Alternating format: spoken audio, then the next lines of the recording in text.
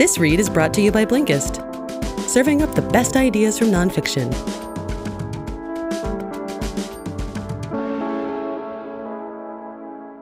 Swipe me, click me, love me? The thing that could save us from a dating app dystopia. The future of dating is upon us in the form of matchmaking apps, and tech has made long-distance loverdom with someone you've never met more palatable than ever. Finding someone to love is now as easy as swiping right? On the face of it, that seems like a yes. But what we once thought was the utopian future of dating is actually wounding a critical human indicator of intimacy: the click. You know a click if you felt it.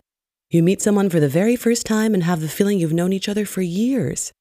Conversation flows, you get each other's jokes, and in general, you're happy. It feels magical and it feels simple. But it really isn't. Clicking is complicated. Clicking is a phenomenon that depends on vulnerability, similarity, adversity, and proximity. Revealing weaknesses and fears shows people that you trust them and makes it easier for them to open up and turn. We also tend to connect easier with people who look similar to us and who have a worldview that fits with our own, as we associate this similarity with familial ties. And when we are physically close to someone, it's easier to strike up a conversation, which is key to instant connection. Unfortunately, the way we meet one another today isn't a fertile environment for a click to take root. Before traveling across the world and instant communication were commonplace, people paired with someone from their village, or even from the same building. Today, we're not so bound by distance, as Aziz Ansari notes in his book, Modern Romance. The tools we have to find our soulmates are incredible, he says. We aren't limited to just the bing-bongs who live in our building. We have online dating that gives us access to millions and millions of bing-bongs around the world. This is great for cross-cultural understanding, but what about finding true love? On one hand, tools like Tinder, Match.com, and OkCupid widen the pool to search for the best fish in the sea. On the other hand, knowing that there is an abundance of potential partners to discover can make us extraordinarily picky and push us to keep looking even if we've found someone great. Knowing that the competition out there is seemingly unlimited, people groom their online appearance to improve their chances of a right swipe. Rather than showing our true, vulnerable selves, we send out a shiny, PR-ready version. If we're not being real online, it's less likely that our online encounters can transform into real connections. While dating tech may theoretically bring us closer, actual physical proximity still often lacks, which creates an obstacle to clicking.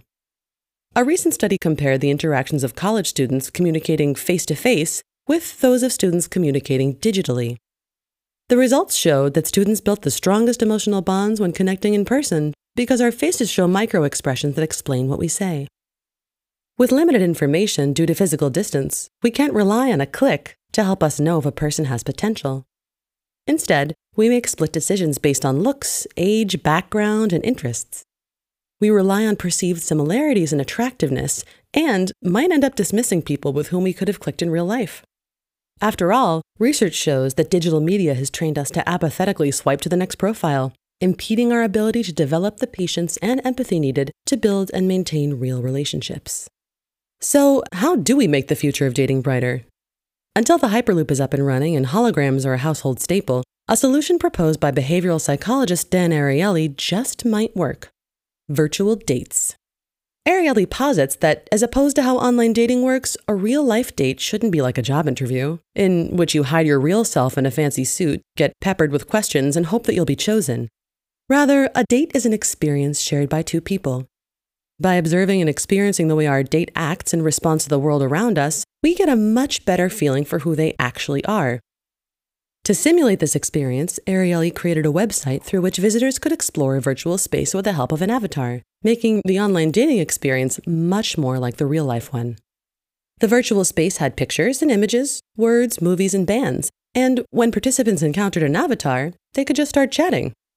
He found that the conversations people had were more personal, focused on getting to know one another and exploring the virtual space together, with the result of an increase in first and second dates being scheduled. Instead of ruining the loss of the click, we just might be able to keep alive its human magic well into the future by meeting one another in virtual reality. Swipe right to that. If you'd like to read more on this topic, check out Reclaiming Conversation by Sherry Turkle, Alone Together, also by Sherry Turkle, Modern Romance by Aziz Ansari, Click by Romy and Ori Brathman, and The Big Disconnect by Catherine Steiner Adair.